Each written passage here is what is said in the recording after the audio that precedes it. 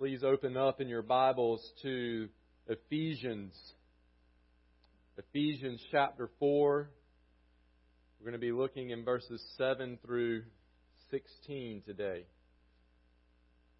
Ephesians chapter 4, verse 7 through 16. I'll give you a moment to find it in your copy of God's Word.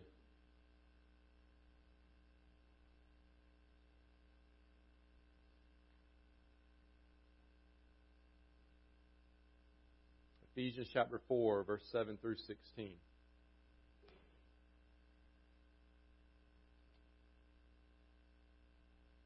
you'll follow along as I read, this is the Word of God. But grace was given to each one of us according to the measure of Christ's gift.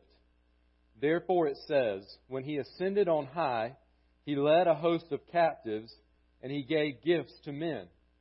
In saying He ascended, what does it mean but that He had also descended into the lower regions, the earth?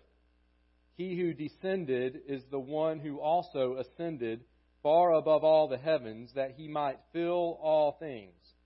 And He gave the apostles, the prophets, the evangelists, the shepherds, and teachers to equip the saints for the work of ministry, for building up the body of Christ, until we all attain to the unity of the faith and of the knowledge of the Son of God, to mature manhood, to the measure of the stature of the fullness of Christ, so that we may no longer be children, tossed to and fro by the waves, and carried about by every wind of doctrine, by human cunning, by craftiness in deceitful schemes.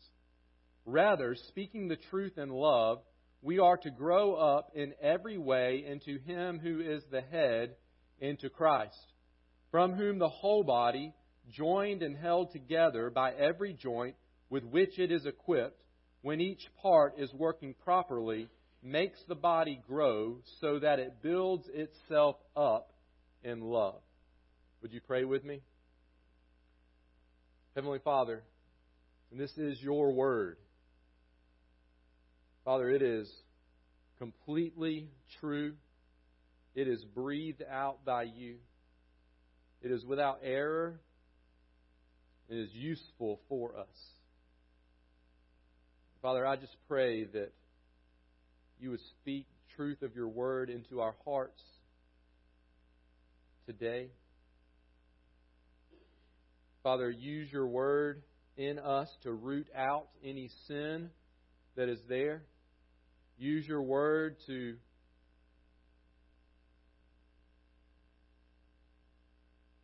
convict and lead us to a godly repentance where we turn from sin and look to Christ.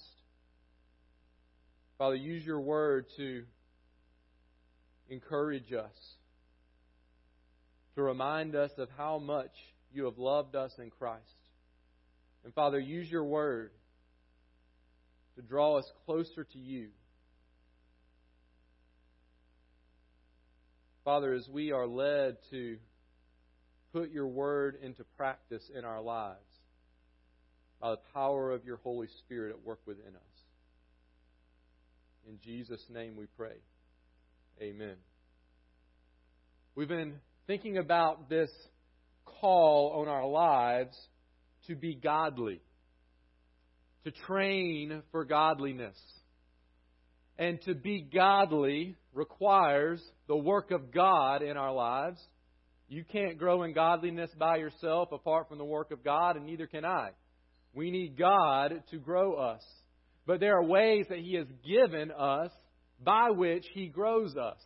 And we are to engage in those exercises, if you will, so that we then can receive His grace in our lives to grow in our salvation. God wants you to grow, Christian. He doesn't want you to stay the same. He doesn't want you to be the same tomorrow that you were today, or are today, I should say. He doesn't want to leave us how we are. He wants to keep growing us in righteousness and holiness and godliness in our lives. There are a few different categories of how He does this. We've used this illustration of a gym, and so we'll use it once more. You walk in, you see all of these different ways of exercising, but if you can think about them in a few different categories, it won't seem quite so overwhelming. You say, Zach, what do I need to do to grow in godliness? I would say this, you need to spend time in God's Word. There's all different ways you can do that, but you got to get God's Word into you. That's the first category, delighting in God's Word. The second category is spending time talking with God, drawing near to God in prayer. We fill our minds with His Word, and then we communicate back to Him through prayer.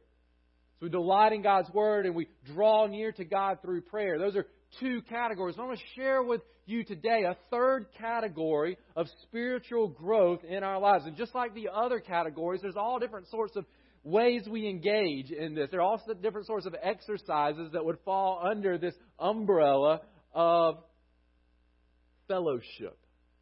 So what I want us to be drawn to today is this way of growing in godliness that we're going to call devoted to fellowship. Devoted to fellowship. When my oldest daughter, who is 4 now, who she thinks she's older than that, but she's only 4 still. When she was probably about 1, I guess, maybe 2, she started talking at a pretty young age. And I don't remember what her first word was, but very quickly she put together a phrase. And we heard it. My wife and I heard it over and over and over. Some of you may have heard it in the past. But she put together this phrase, and it was this: I want to do myself. I want to do myself. I want to do myself. You said, what in the world is she talking about? She wanted to do whatever it was by herself. What did she mean? Don't try to help me, Daddy. I can do it myself. It just came out. I want to do myself. I want to do myself. You try to help her put on some clothes. I want to do myself. You try to break. I want to do myself. You try to do. I want to do myself, Daddy. I want to do. You don't know. You don't know how to do that. It doesn't matter. I'm going to do it myself. She's very independent. Not anything wrong with that. But the emphasis, it was so funny. The way she said it was on myself. It just grew, and she got that myself. I mean, it was loud. I want to do myself. I want to do myself. My concern is not that a 1-year-old says that she wants to do things herself. My concern is that too many Christians have that same attitude when it comes to spiritual growth. I want to grow, and I want to do it myself. I'm going to do it myself. The truth, though, is that you can't. And I can't. No one can. And I know what maybe we're thinking, because this is what I would think. Well, of course I can't do it myself. I need God. You just said that. Zach, I can't do it myself. I need God. And I'll say, yeah, you're right. But you don't just need God. You need one another. And I need one another. And sometimes that's hard for us to admit. Because we like to do things myself. But when it comes to growing in godliness, we can't do it myself. We need one another. Fellowship with God's people within the context of a local church is essential for growing in godliness. Fellowship with God's people within the context of a local church is essential for growing in godliness. Now, I'm going to use this word fellowship, but you're not going to see this fellowship. You didn't see this word fellowship in the passage that I just read. So where are you getting that word fellowship from? Well, I'm getting it from the Bible. Specifically, I'm getting it from Acts chapter 2. Acts chapter 2, verse 42, we read this. And these are the new believers, right? Jesus has ascended back into heaven. Peter and the apostles have preached at Pentecost, and 3,000 souls were added to their number. 3,000 people were saved. And immediately it says, and they devoted themselves to what? The apostles' teaching and the fellowship, to the breaking of bread and the prayers. They devoted themselves to the fellowship. Now, if that's what they did, devoted themselves to the fellowship, the first Christians, what does that mean? What does it mean that they devoted themselves to the fellowship? Well, there's lots of places in God's Word that we could go to think about and learn about what it means to devote ourselves to the fellowship. What I want to do is give you a quick definition of fellowship, and I want us to dive into this passage and see how this passage, written by the Apostle Paul to the church at Ephesus, helps us understand what it means for us to fellowship together and how that then is a part, an essential part of us growing in our walk with the Lord, growing in godliness. Let me give you a quick definition. Fellowship is the intentional relationships among Christians, primarily within the context of a local church, where the goal and outcome is growing in godliness for the glory of God. I'll say that one more time. Fellowship is intentional relationships among Christians, primarily within the context of a local church, where the goal and the outcome is growing in godliness for the glory of God. A little different than sitting across the table, eating dinner with one another, talking about the weather and whatever else we want to talk about. Oftentimes we say we fellowshipped when we've done that, but not really. Anyone can do that. But fellowship happens with Christians. Christian fellowship is intentional. You have to want to do it. You have to work at it. It involves not just you, but other people, you and other people in relationship with one another. It can happen outside the context of the local church. I can fellowship with a brother or sister in Christ that may go to another church or even that lives on the other side of the world.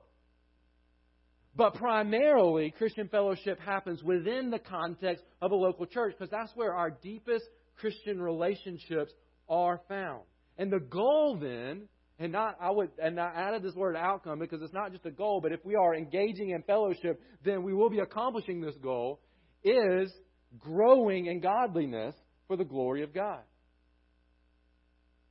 So if I have a close friend who is a Christian, and the result of our relationship is not growth in godliness, then we really aren't fellowshipping with one another.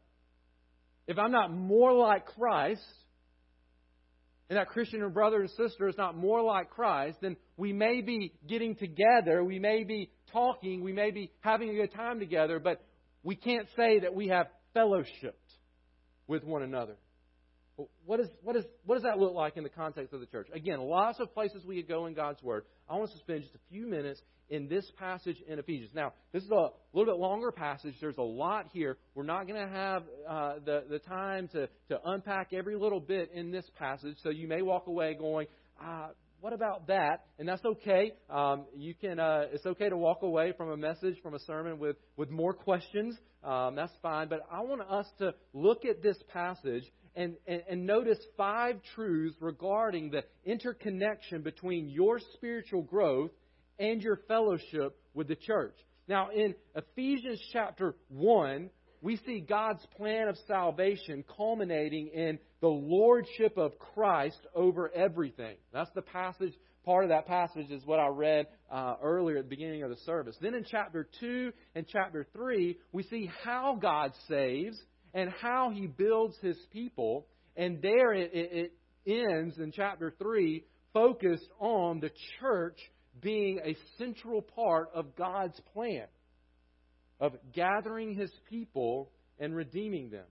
Then in chapter 4, there's a turn that the Apostle Paul makes. Chapters 1 through 3 is about what we need to know. Chapters 3 through 6 is more about how we live in light of what we know about God. The directives and the commands begin in chapter 4. If you'll skip ahead just a little bit, look at verse 17. I'm just going to read for a moment and notice that he's talking about a life of godliness and calling them to this. Now this I say and testify in the Lord, that you must no longer walk as the Gentiles do, in the futility of their minds. They're darkened in their understanding, alienated from the life of God because of the ignorance that is in them due to their hardness of heart. They become callous and have given themselves up to sensuality, greedy to practice every kind of impurity. But that's not the way you learn Christ. Assuming that you have heard about Him or taught in Him as the truth is in Jesus, to put off your old self, which belongs to your former manner of life and is corrupt through deceitful desires, and to be renewed in the spirit of your minds, and to put on the new self, created after the likeness of God in true righteousness and holiness. Then he gives practical ways that we put off the old self and put on the new self. He says, therefore, having put away falsehood, let each one of you speak the truth with his neighbor, for we are members of one another. Be angry and do not sin.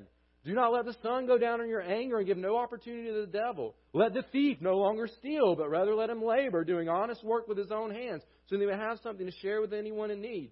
Let no corrupting talk come out of your mouths, but only such as is good for building up as fits the occasion, that it may give grace to those who hear. And don't grieve the Holy Spirit of God, by whom you are sealed for the day of redemption.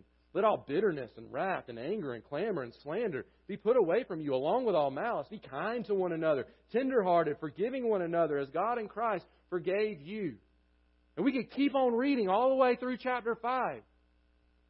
Practical ways that we put off the old self and put on the new self. What's another word for that? Godliness.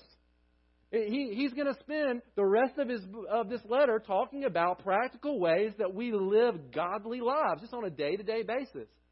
But between the teaching about Christ and salvation and Him being Lord over the church, and all of these commands to not lie and not let corrupting talk come out of your mouth and don't be bitter and don't slander and gossip, right in between, he does this interesting thing. He grounds our godliness in our fellowship with one another in the local church. And that's what he does really in chapter 4, verses 1 through 16. We're going to pick up in verse 7. Verses 1 through 6 is about how we need to be unified as the body of Christ. But then he's going to say, but, in verse 7, but we have diversity in the unity. Truth number 1, fellowship with the church points you to Jesus as the supreme victor. Fellowship with the church points you to Jesus as the supreme victor. Notice verse 7. He says, but grace. He's been talking about how we're unified. We are one in the body of Christ. But grace was given to each one of us according to the measure of Christ's gift. What does that mean? Well, here, that transition there, it's telling us that even though we're unified, we're still different. And that's a good thing. There's diversity in the unity. The unity of the church doesn't cancel out the diversity. And then that word grace. Now, this is not speaking about the grace of salvation in our lives. Otherwise, we may think, so He gave some people more salvation than others? No, that's not what it's talking about. Sometimes the word grace is used not to refer to our salvation, but to refer to specific callings on our lives. Notice an example of this. 3 times back in chapter 3, Paul uses this word grace in that context to refer to himself. Look at verse 2. He says, assuming, chapter 3, verse 2, assuming that you have heard of the stewardship of God's grace that was given to me for you. He's not talking about salvation. He's talking about, verse 3, how the mystery was made known to be my revelation, as I've written briefly. And then he goes on to talk about how God called him specifically to take this gospel news to the Gentiles. Verse 7, of this gospel I was made a minister according to the gift of God's grace. Not saved by God's grace. He's talked about that in chapter 2. But he's saying, I was made a minister of the gospel by God's grace. And you can see it again in verse 8. To me, though I'm the very least of all the saints, this grace was given to preach to the Gentiles the unsearchable riches of Christ. So go back to verse 7 of chapter 4. But grace was given to each one of us according to the measure of Christ's gift. Paul wasn't the only one who was given a measure of grace to serve the church. Every one of us have been given a measure of grace to serve the church. It's different for each of us. It's according to the measure of Christ's gift. I want you to notice then verse 8 through 10. He kind of seems to start talking about some weird stuff before he picks back up with his train of thought in verse 11. Verse 8 through 10 is like, whoa, what just happened? We're talking about grace given to us in Christ's gift, and he's going to pick right back up with these gifts in verse 11. What's going on in verses 8 through 10? Well, he quotes from Psalm chapter 68, verse 18. He says, therefore it says, when he ascended on high, he led a host of captives, and he gave gifts to men. In saying He ascended, what does it mean? But that He also descended into the lower regions of the earth. He who descended is the one who also ascended far above all the heavens, that He might fill all things. Let me do my very best just to make this as simple as I can. Jesus has given us gifts in the church. He has gifted us to serve one another, as we'll see in a moment, to build up the body of Christ. Well, how does He do that? Well, Paul takes this conquering king language from Psalm and applies it to the gifts that God gives us in the church. In other words, he's saying this: the one who ascended, descended. So when He ascended on high, talking about Christ, He led a host of captives and He gave gifts to men. Well, who is this talking about? Well, if this one in Psalms ascended, in order to ascend, you first had to descend. Well, guess what? That's exactly what Jesus did. He left glory, He left heaven, He descended to the lower regions, to earth. He came down to earth. We are lower than the heavens. And what did He do when He was here? He conquered the enemy. He went to the cross and He rose up from the grave. Now, what happens when the conquering king wins the battle? He gets the spoil. He plunders the enemy. In fact, if you go back to Psalm chapter 68, instead of it saying He gave gifts to men, it says that He received gifts from men. Does that mean Paul misquoted this verse from Psalm? No. It's actually the same thing. Because here's what would happen. When the one who won the battle gathered the spoil of victory, he received it unto himself, and then you know what he turned around and did? Share it with his army. Share it with those who belong to him. So Psalm chapter 68 says Christ received gifts. He received the spoil. And then Paul says, you know what He did with that? He gave it away. He has gifted us. And He ascended back to the Father, leading a host of captives, probably referring to demons, those that He defeated. And in so doing, He has gifted you, Christian, with specific gifts to serve the church. Now, here's the point that I want us to see here in these verses. Notice verse 10. Notice where Paul leads us to before he transitions back to talking about these specific gifts. He who descended is the one who also ascended far above all the heavens, that He might fill all things. That takes us right back to chapter 1 that I read earlier in our service, where it says in chapter 1, verse 22, and He put all things under His feet and gave Him as head over all things to the church, which is His body, the fullness of Him who fills all in all. Here's what I think Paul is doing here. At least one of the things he's doing. He interrupts his train of thought, speaking about gifts in the church, to talk about the supremacy of Jesus. When we think about gifts, our focus shouldn't be on me. It should be on Jesus, because He's the one who has given them. And the way that He has given them to us is by conquering the enemy on our behalf. So I think here's what Paul is doing in verses 8 through 10 as he's introduced this thought of grace given to each one of us according to the measure of Christ's gift. Our gifts point us to Jesus as the supreme victor who has conquered the enemy and shared the spoil. Jesus gets the glory. So when we talk about our gifts within the church, the immediate thought should be the glory of Jesus, the supremacy of Christ. I can't do what God's called me to do if Jesus had not come and won the victory on my behalf. And you cannot do what God has called you to do within the context of the church if Jesus had not come and won the victory on your behalf. So the very first thing we see here in this passage is that fellowship with the church points us to Jesus as the supreme victor. And as we fellowship with the church, as we see and benefit from others' gifts, and as we use our gifts to benefit others, our focus will be placed on Jesus as the supreme victor, because we'll say, He did it. He did it. He did it. And here's what happens when our focus is continually placed on Jesus: we grow in godliness. I mean, that's what it means to be godly. To have our eyes fixed on Christ. And so just knowing that you've been given gifts and I've been given gifts to serve in the church, and when you see me use my gifts and I see you use your gifts, it just points us right to Christ, because He's the one who has done it. And therefore we can grow in godliness. Truth number 2 is this: fellowship with the church provides you with gifted trainers. Fellowship with the church provides you with gifted trainers. Now, Paul's going to jump back on that train of thought. He kind of interrupted it with verses 8 through 10. Introduced it in verse 7, interrupted it in verse 8 through 10 to lead us to the supremacy of Christ. Now he's going to jump back on that train here in verse 11. And he gave, right? Here's that language. Verse 7, but grace was given to each one of us according to the measure of Christ's gift. Verse 11, and he gave.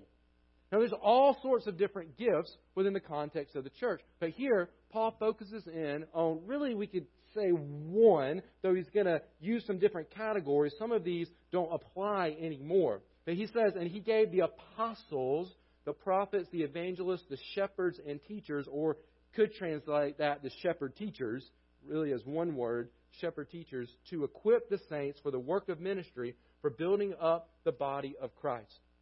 Listen, you and I are to train for godliness. But guess what? God doesn't say, walk into the gym and just, you're on your own. He's actually given us trainers. He's given us people that can help us grow in godliness in the context of the church. I'm going to call these equippers, because notice what their job is: to equip the saints for the work of ministry. These shepherds or pastors and teachers, like trainers in a gym, are there to help you evaluate your current physical condition, teach you how to use that exercise equipment, warn you about unhealthy training practices, hold you accountable, celebrate your progress, challenge you to keep pushing forward, and encourage you along the way. God has given the church individuals to serve as the trainers, and they are the pastors, teachers in the church. This office that he focuses on, often called overseers or elders or shepherds within the church. And their job is to equip so that everyone can work towards building up the body of Christ. So, what's their tool? What are these shepherds, teachers, what do they use? They use the Word of God. When we see instructions in Scripture given to pastors about what their job, what their role, what their responsibility is, it is always centered on, very clearly, the proclamation of the Word of God. Just to give you an example of that, in 1 Timothy chapter 3, he tells Timothy, who is one of these pastor teachers, evangelists here at this church, he says, command and teach these things. Let no one despise you for your youth, but set the believers an example in speech and conduct and love and faith and purity. Until I come, devote yourself to the public reading of Scripture, to exhortation, to teaching. Do not neglect, here's that word, the gift you have, which was given you by prophecy when the council of elders laid their hands on you. Practice these things, immerse yourself in them, so that all may see your progress. Keep a close watch on yourself and on the teaching. Persist in this, for by so doing you will save both yourself and your hearers. Timothy's primary job is to read, teach, and exhort, which is to give strong encouragement from the Word of God. And then, if that wasn't enough, Paul writes another letter to Timothy in 2 Timothy, and you know what he says there? He says this: I charge you in the presence of God and of Christ Jesus, who is to judge the living and the dead, and by His appearing in His kingdom, preach the Word. Be ready in season and out of season. Reprove, rebuke, and exhort with complete patience and teaching. For the time is coming when people will not endure sound teaching, but having itching ears, they will accumulate for themselves teachers to suit their own passions, and will turn away from listening to the truth and wander off into myths. As for you, always be sober-minded, endure suffering, do the work of, and here's that word, evangelist, fulfill your ministry. Now listen, I know most of you have not been called to this role in the church. So what does this have to do with you then? If God has specifically gifted certain individuals for the preaching and teaching of the Word, and has commanded them to do that as their primary responsibility, then what that means for the rest of the church is that the church needs to sit under the regular preaching and teaching of the Word of God. He wouldn't have given certain individuals those gifts if it would not benefit the church.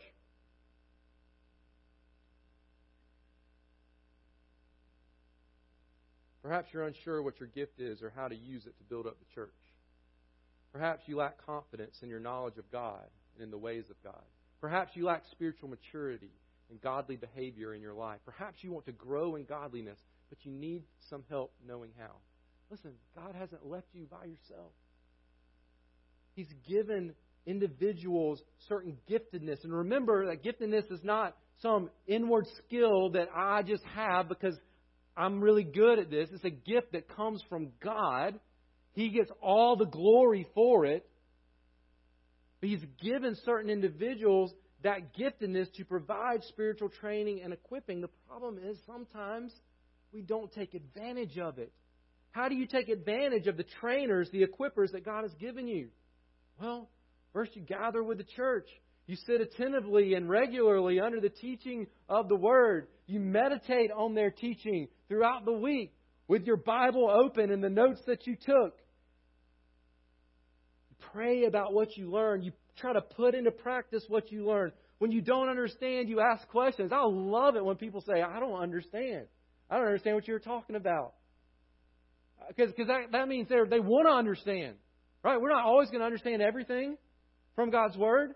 So you ask questions when you don't understand. You engage in discussions and prayer with fellow members regarding that teaching and equipping. Don't expect to grow, Christian, if you distance yourself from the trainers that God has given you.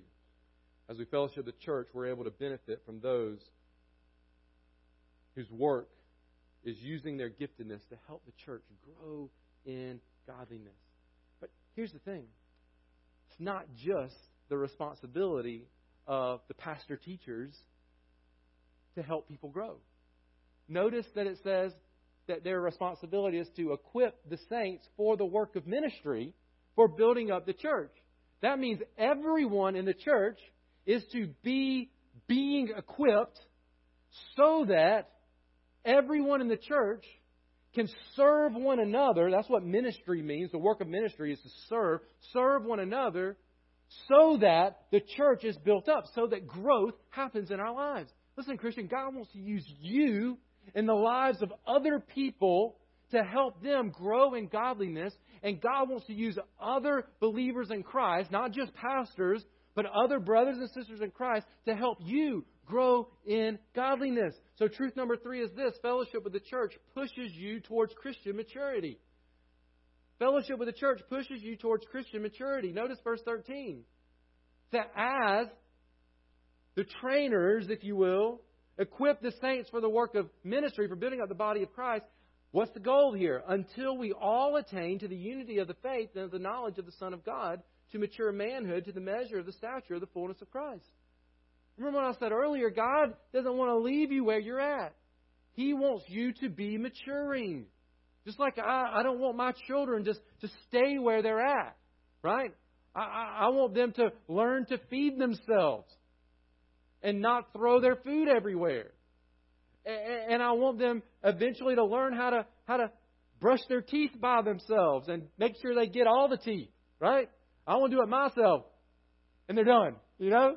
I want them to learn how to do that by themselves. I want them to learn how to get clothes on that are appropriate for the temperature outside and that kind of match and go together, right? Like I don't want them to stay where they're at right now. I want them to mature. Listen, God wants the same for us. He doesn't want us to stay where we're at. Listen, sometimes when it comes to spiritual maturity, we brush 2 teeth, forget to put 1 shoe on, and we walk out the door ready to conquer the world for Christ. Okay? If that's where you're at and your level of spiritual maturity, hey, great. But God doesn't want you to stay there. Okay? He wants you to be growing. And it's in the context of the church where we find this means of growth. Fellowship with the church pushes you towards Christian maturity. Notice the result. When the equippers equip and the church is putting into practice what they're learning, we grow closer to one another as our faith in Jesus draws us together.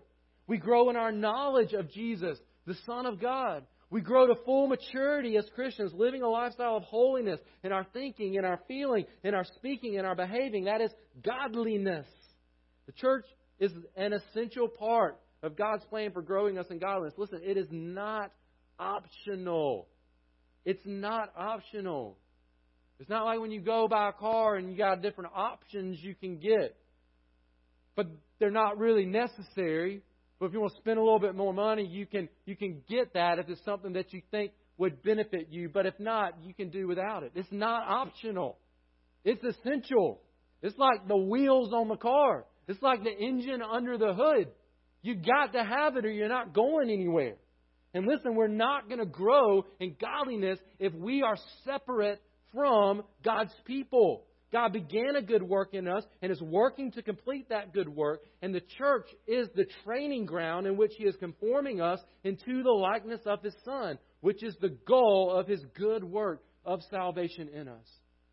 Listen, Christian, God has not saved us to operate as loner Christians. Jesus shed His blood to join us together. I mean, just turn your eyes back real quick to chapter 2. Verse 13, but now in Christ Jesus, you who once were far off have been brought near by the blood of Christ. For He Himself is our peace, who has made us both one and has broken down in His flesh the dividing wall of hostility, by abolishing the law of commandments expressed in ordinances, that He might create in Himself one new man in place of the two, so making peace, and might reconcile us, notice this, both to God in one body through the cross, thereby killing the hostility. The hostility of what? Hostility not only between us and God, but the hostility between us and one another. To bring us both to Him. Here He's talking about both being Jews and Gentiles. But notice that Jesus shed His blood so that we would be united together. And together we could grow in Christ's likeness. We need one another pushing us, sometimes gently, sometimes forcefully towards Jesus, towards maturity in Christ. Listen, you cannot expect to grow in godliness if you distance yourself from fellowship with the church. It's like a hand cut off from the body. A Christian who separates himself from the church cannot expect to grow, but would only expect to decay. You know that? You cut your hand off and put it to the side, that hand's going to wither away. And we're the same way. If we disconnect ourselves from the body of Christ, we can't expect spiritual maturity, only spiritual decay. You can't stay connected to the head. Remember, the head is Christ. You can't stay connected to the head without also staying connected to the body. When we fellowship with the church, we place ourselves around people who will push us towards godliness. There's a question I want to just pose for you, and then we'll move on to the next truth. Are you, Christian, being used by God to push others towards godliness? Listen, I need you to push me towards godliness, but I've also got to be invested in your life pushing you towards godliness. God's gifted you. You say, God can never use me to help somebody else grow in their faith. Yes, He can. He's given you gifts. He's given you abilities. He has His Holy Spirit inside of you. And He wants you to help others grow in their walk with the Lord. That happens as we gather together and we get involved in one another's lives, and sometimes it's messy. Right? It means being vulnerable. It means being open. It means loving one another and crying with one another and laughing with one another, sharing with one another, and keeping God's Word central in our lives so that we can share God's Word with one another. Whether it's in a formal setting like a sermon or in a Sunday school class, or whether it's over a cup of coffee talking about life and saying, this is what God's Word says, sister in Christ. This is what God's Word says, brother in Christ. Let me pray for you, right? Let's bring these things together. We delight in God's Word and draw near to God, but not just by myself, but with one another in the church. I got to keep going. Verse 14, we find the fourth truth, and that is this: fellowship with the church protects you from false doctrine. Fellowship with the church protects you from false doctrine. Notice verse 14. So that we're growing in maturity. Why? So that we may no longer be children, tossed to and fro by the waves and carried about by every wind of doctrine, by human cunning, by craftiness in deceitful schemes. Christian, You sitting alone with your Bible open, reading and studying is a good thing. But it can also be a dangerous thing if you don't also sit with your Bible open with other believers who have their Bibles open, and you learn and grow together. Listen, God has given us teachers and one another. He's given us a church to help us not be carried off by false teaching. I want you to spend time, just you and the Lord, reading God's Word and praying together. But if that's all you do, then you are in grave danger of being carried away by false teaching.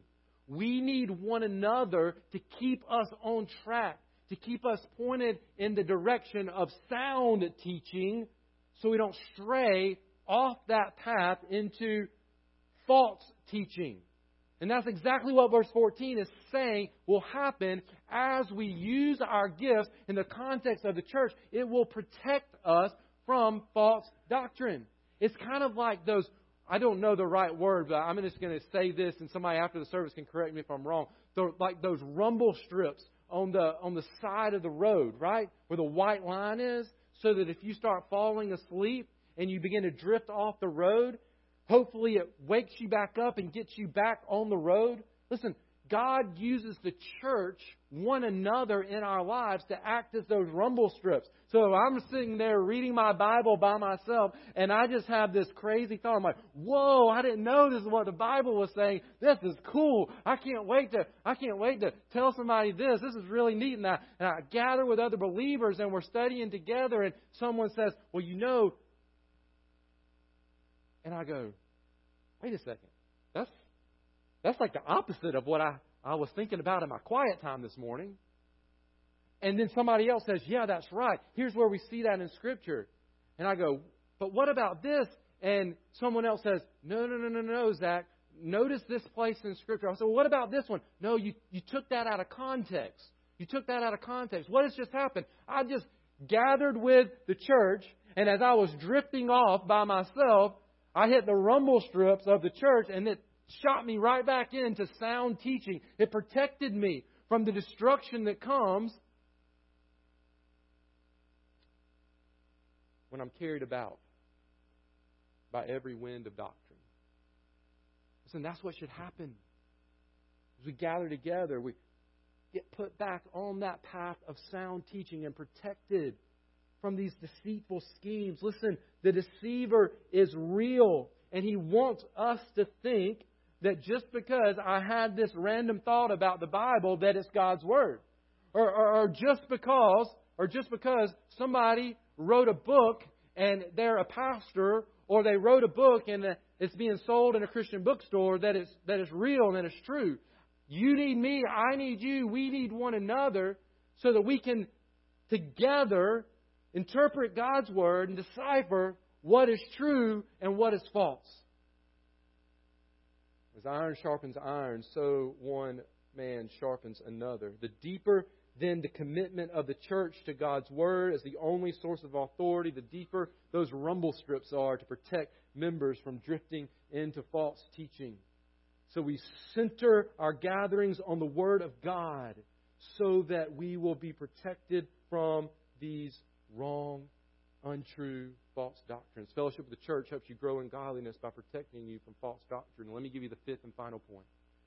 Fellowship with the church positions you to play your part in helping the body grow. Fellowship with the church positions you in such a way that you can play your part in helping the body grow. Much we could say about these last two verses. Rather, speaking the truth in love, we are to grow up in every way into Him who is the head, into Christ, from whom the whole body, joined and held together by every joint with which it is equipped, when each part is working properly, makes the body grow so that it builds itself up in love. Christian, you have a role to play in the church, growing in godliness. God intends for you, like this isn't just given to pastors here. God intends for all of us to speak the truth to one another. The truth is God's Word. We're to speak the truth to one another. God intends for you to speak and act in love toward one another. God intends for you, Christian, to lovingly push one another to Jesus as the supreme head of the church. God intends for you to use the gifts that He's given you to help others grow. But we can only grow properly, notice what it says there, when each part is working properly. We can only experience the maximum growth when each part is doing its part. And so I wonder, are you doing your part, Christian, in helping the body grow? The body of Christ. I want you to be encouraged. God is ready to use you, if He's not already using you, to help the church grow in godliness. The people sitting around you, they need you as a part of this means of growing in godliness in their lives. I need you. I need you in my life. You need me. We need one another if we are going to grow up into maturity into Christ. Listen, salvation comes first. You can't mature in a faith you don't have. You can't become like Jesus if He is not the Lord and Savior of your life. Paul has dealt with that in chapter 2. Go read it. We were dead in our trespasses and sins in which we once walked, following the course of the air, following the prince of the power of the air, spirit that is now at work in the sons of disobedience, among whom we all once lived in the passions of our flesh, carrying out the desires of the body and the mind. And we were by nature children of wrath like the rest of mankind. But God, being rich in mercy, because of the great love with which He loved us, even when we were dead in our trespasses, made us alive together with Christ. For by grace you have been saved. And He raised us up with Him and seated us with Him in the heavenly places in Christ Jesus. So in the coming ages we might experience the immeasurable riches of His grace and kindness towards us. For by grace you have been saved through faith. It is not by your works, it is a gift of God, lest anyone should boast. Listen, coming to church, being involved in church does not save you. You are saved by God's grace. You are dead in your sin. You need to be made alive through a relationship with Jesus Christ. Now, if that's you today, you got to be saved before you say, all right, I want to be a part of a church and I want to grow. And you need to repent of your sin and you need to trust in Christ alone for salvation. But then verse 10 in chapter 2, after verses 1 through 9, says that God has given us work to do. It says that we are His creation, created in Christ Jesus, with good works that He prepared beforehand that we should walk in them. So once you are saved, Christian, God has given you a life of godliness to live out. But if we're going to live that out, we've got to be connected to the body of Christ.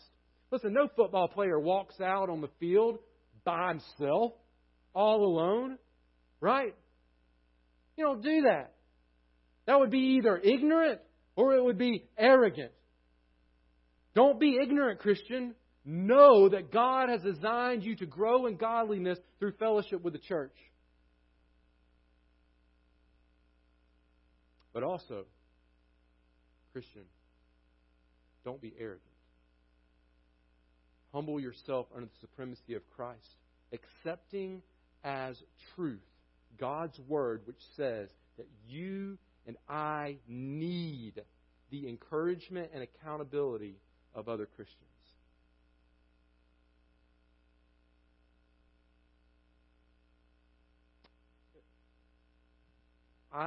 I know me. I don't know you and your exact personality and your thoughts about church. I know me. So let me just share me with you for a moment, and maybe it will help you examine yourself. I know for me, my tendency, apart from, and I'm the pastor of a church, right? So listen to what I'm going to say. Not because I'm the pastor, but because it's going to maybe shock you. Because what I'm going to say, you wouldn't think somebody is pastor of a church. My tendency would be to drift away from the church and say, I can do it myself. Just part of my personality. I'm not a super big extrovert. I love being around people, but at the same time, I'm pretty content just to be by myself. I love to read, and I love studying God's Word, and I could sit for hours and read and study God's Word. And so the temptation would be, for me, maybe not for you, but for me, to say, I can do it myself. I love you, Jesus, and I want to live for you. And I've got your Word, and I can talk to you. That's all I need. But God's Word says, no, Zach, that's wrong. That's not all you need. And I know it's not all you need. And so I have instituted the church.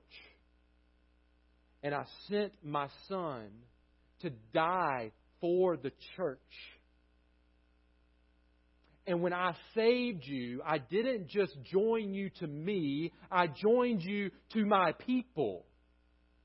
And I have given you a gift to be used not for yourself, but for building up the body of Christ. And so God would say, don't give me any of that ignorant and arrogant excuse. Zach, you need the church. You don't just need to walk in and preach, but you need fellowship with other believers so that you can grow into full maturity into Christ.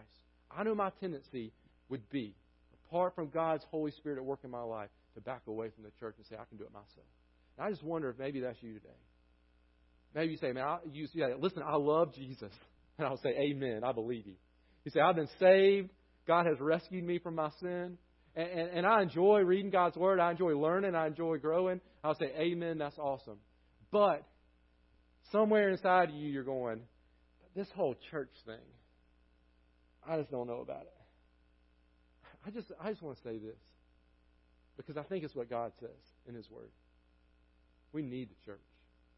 We cannot be the people that God has called us to be apart from genuine fellowship in the body of Christ.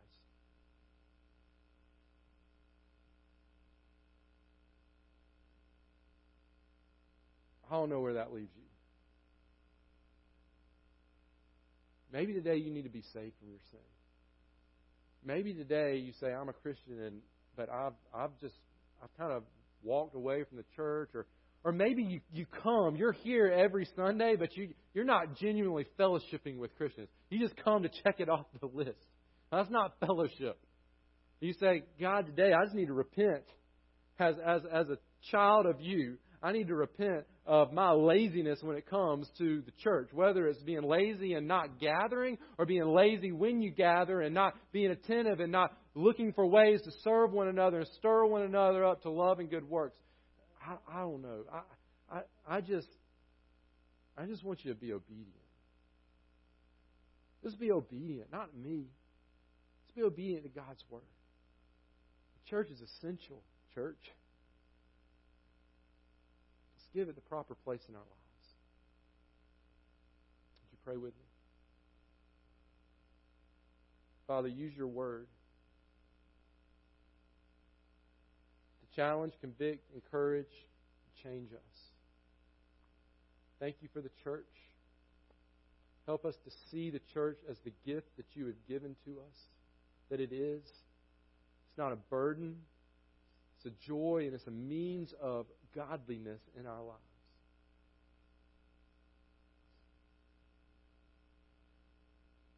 Father, whatever you're calling us to do today, just help us be obedient. It's the only right response to your word.